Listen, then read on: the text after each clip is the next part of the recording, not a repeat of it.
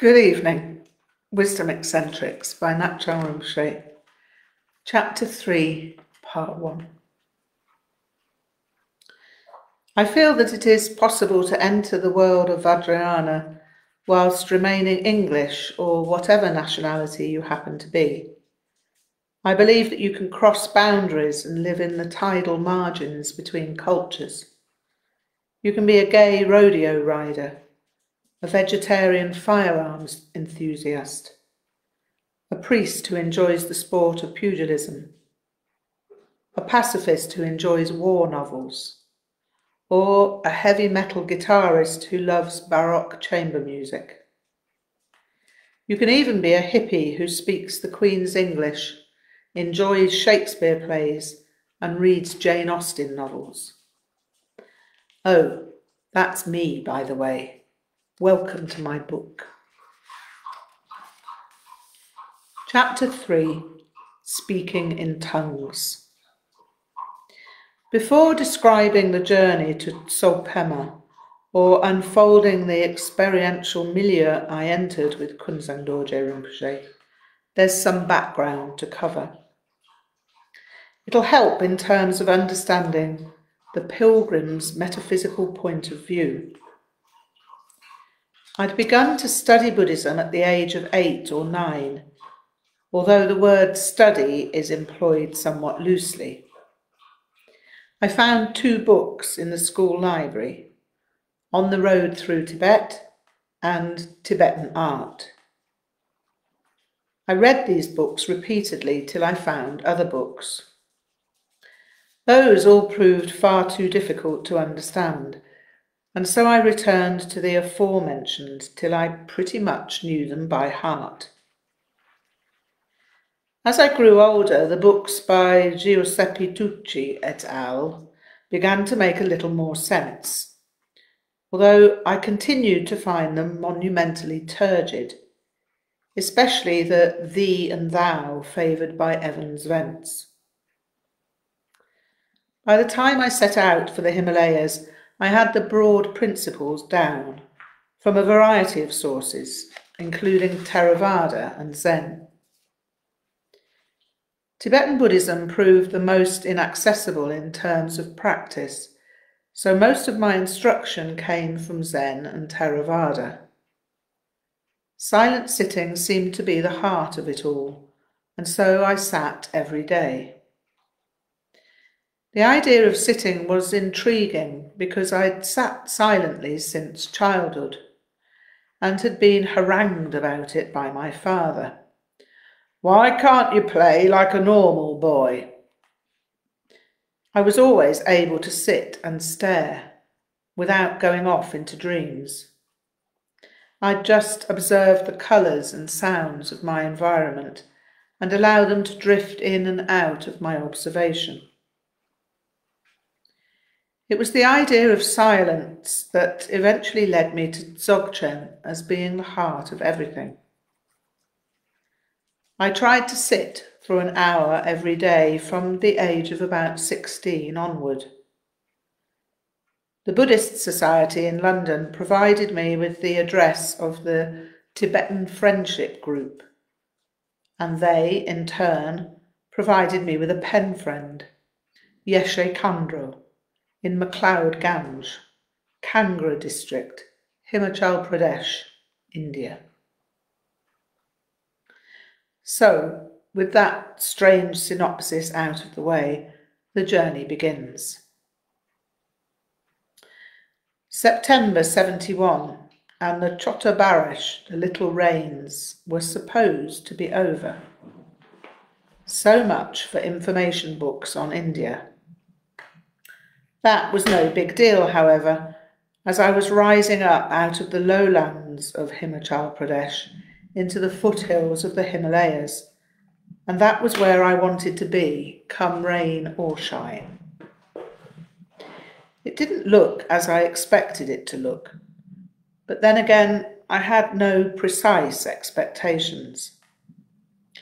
I think I expected these foothills to look like Wales or Scotland. If I did, I was disappointed. But then it changed suddenly.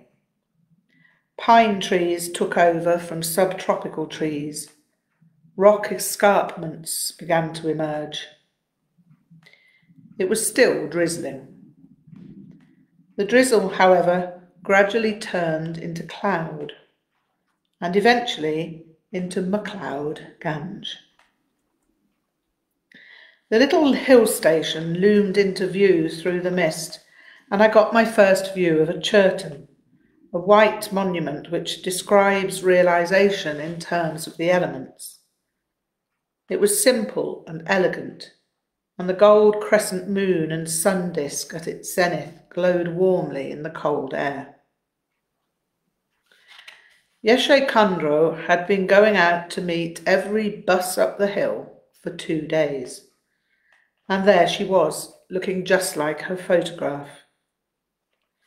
She was a student at the Tibetan School of Medicine and Astrology, and I was to lodge with her aunt, Amma Norga, the Chung lady.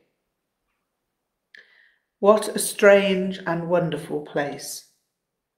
This deserted British hill station had received an influx of Tibetan refugees, and a shanty town had evolved. Roofs made of beaten-out oil cans. The doors of the shacks were made of oil cans hammered onto wooden frames, some brightly painted. It was a shanty town, but, unlike India, litter-free. Every dwelling was enlivened with flowers grown in painted cans. The human dignity, unmistakable in these efforts, has remained with me down to the present day. I can still see that scene glowing in my mind. It's a symbol of nobility and courage in the face of adversity. I spent every part of every day wandering the mountain track between MacLeod Gange and Forsyth Bazaar. MacLeod Gange and Forsyth Bazaar, as you'd imagine, were names left over from the British Raj. They were hill stations, but little was left of what they were, apart from a deserted church that lay between them, St. John in the Wilderness. The church could have been lifted directly from England and sat in charming incongruity in a Himalayan forest, mouldering in silence. Tibetans told me not to explore the place, as it was infested with dre, ghosts. Only Nakpas could venture into such a place without risk. Nakpas. I'd heard of them in books by Anagarika Govinda and Alexandra David Nail. And although the stories of the latter seemed somehow suspect, I was hoping I'd meet one of these majestic mavericks of the marvellous, to whom the nature of mind was as familiar as a garden path. There was a photograph that haunted me.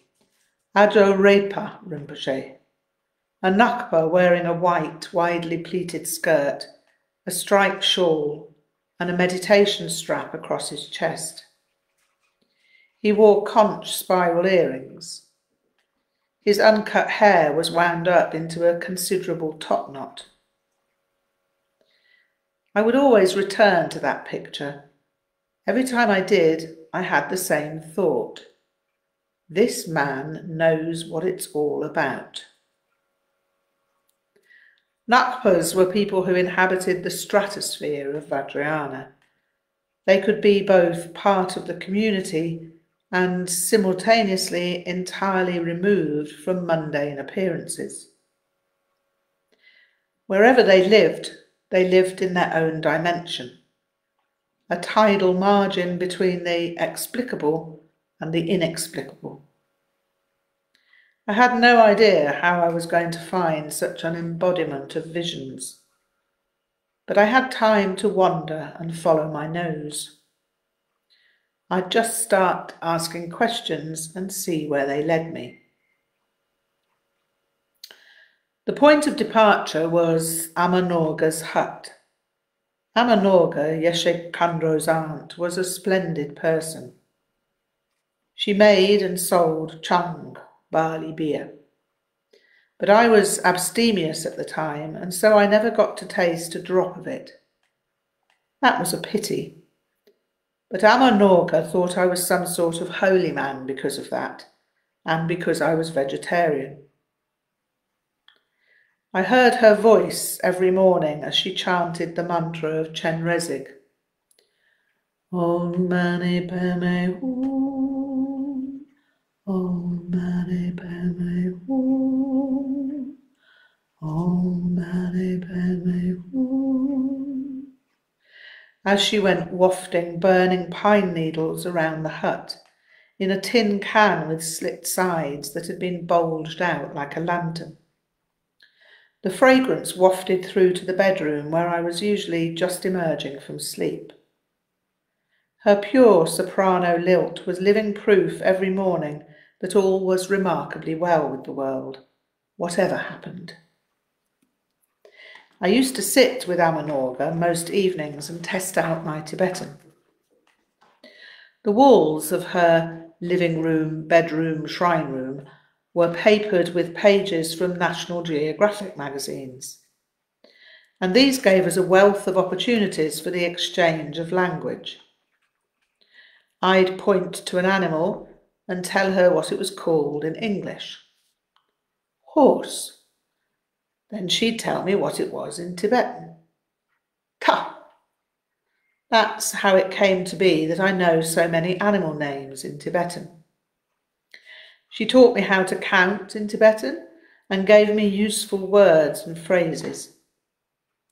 I wrote everything down in Tibetan script, but discovered later that Amanorga's spelling wasn't fantastically accurate. I learnt this from Sonam, a friend of Yeshe Kandro's at the School of Medicine and Astrology. Sonam became my Tibetan language teacher, and I worked every day to learn enough to get by.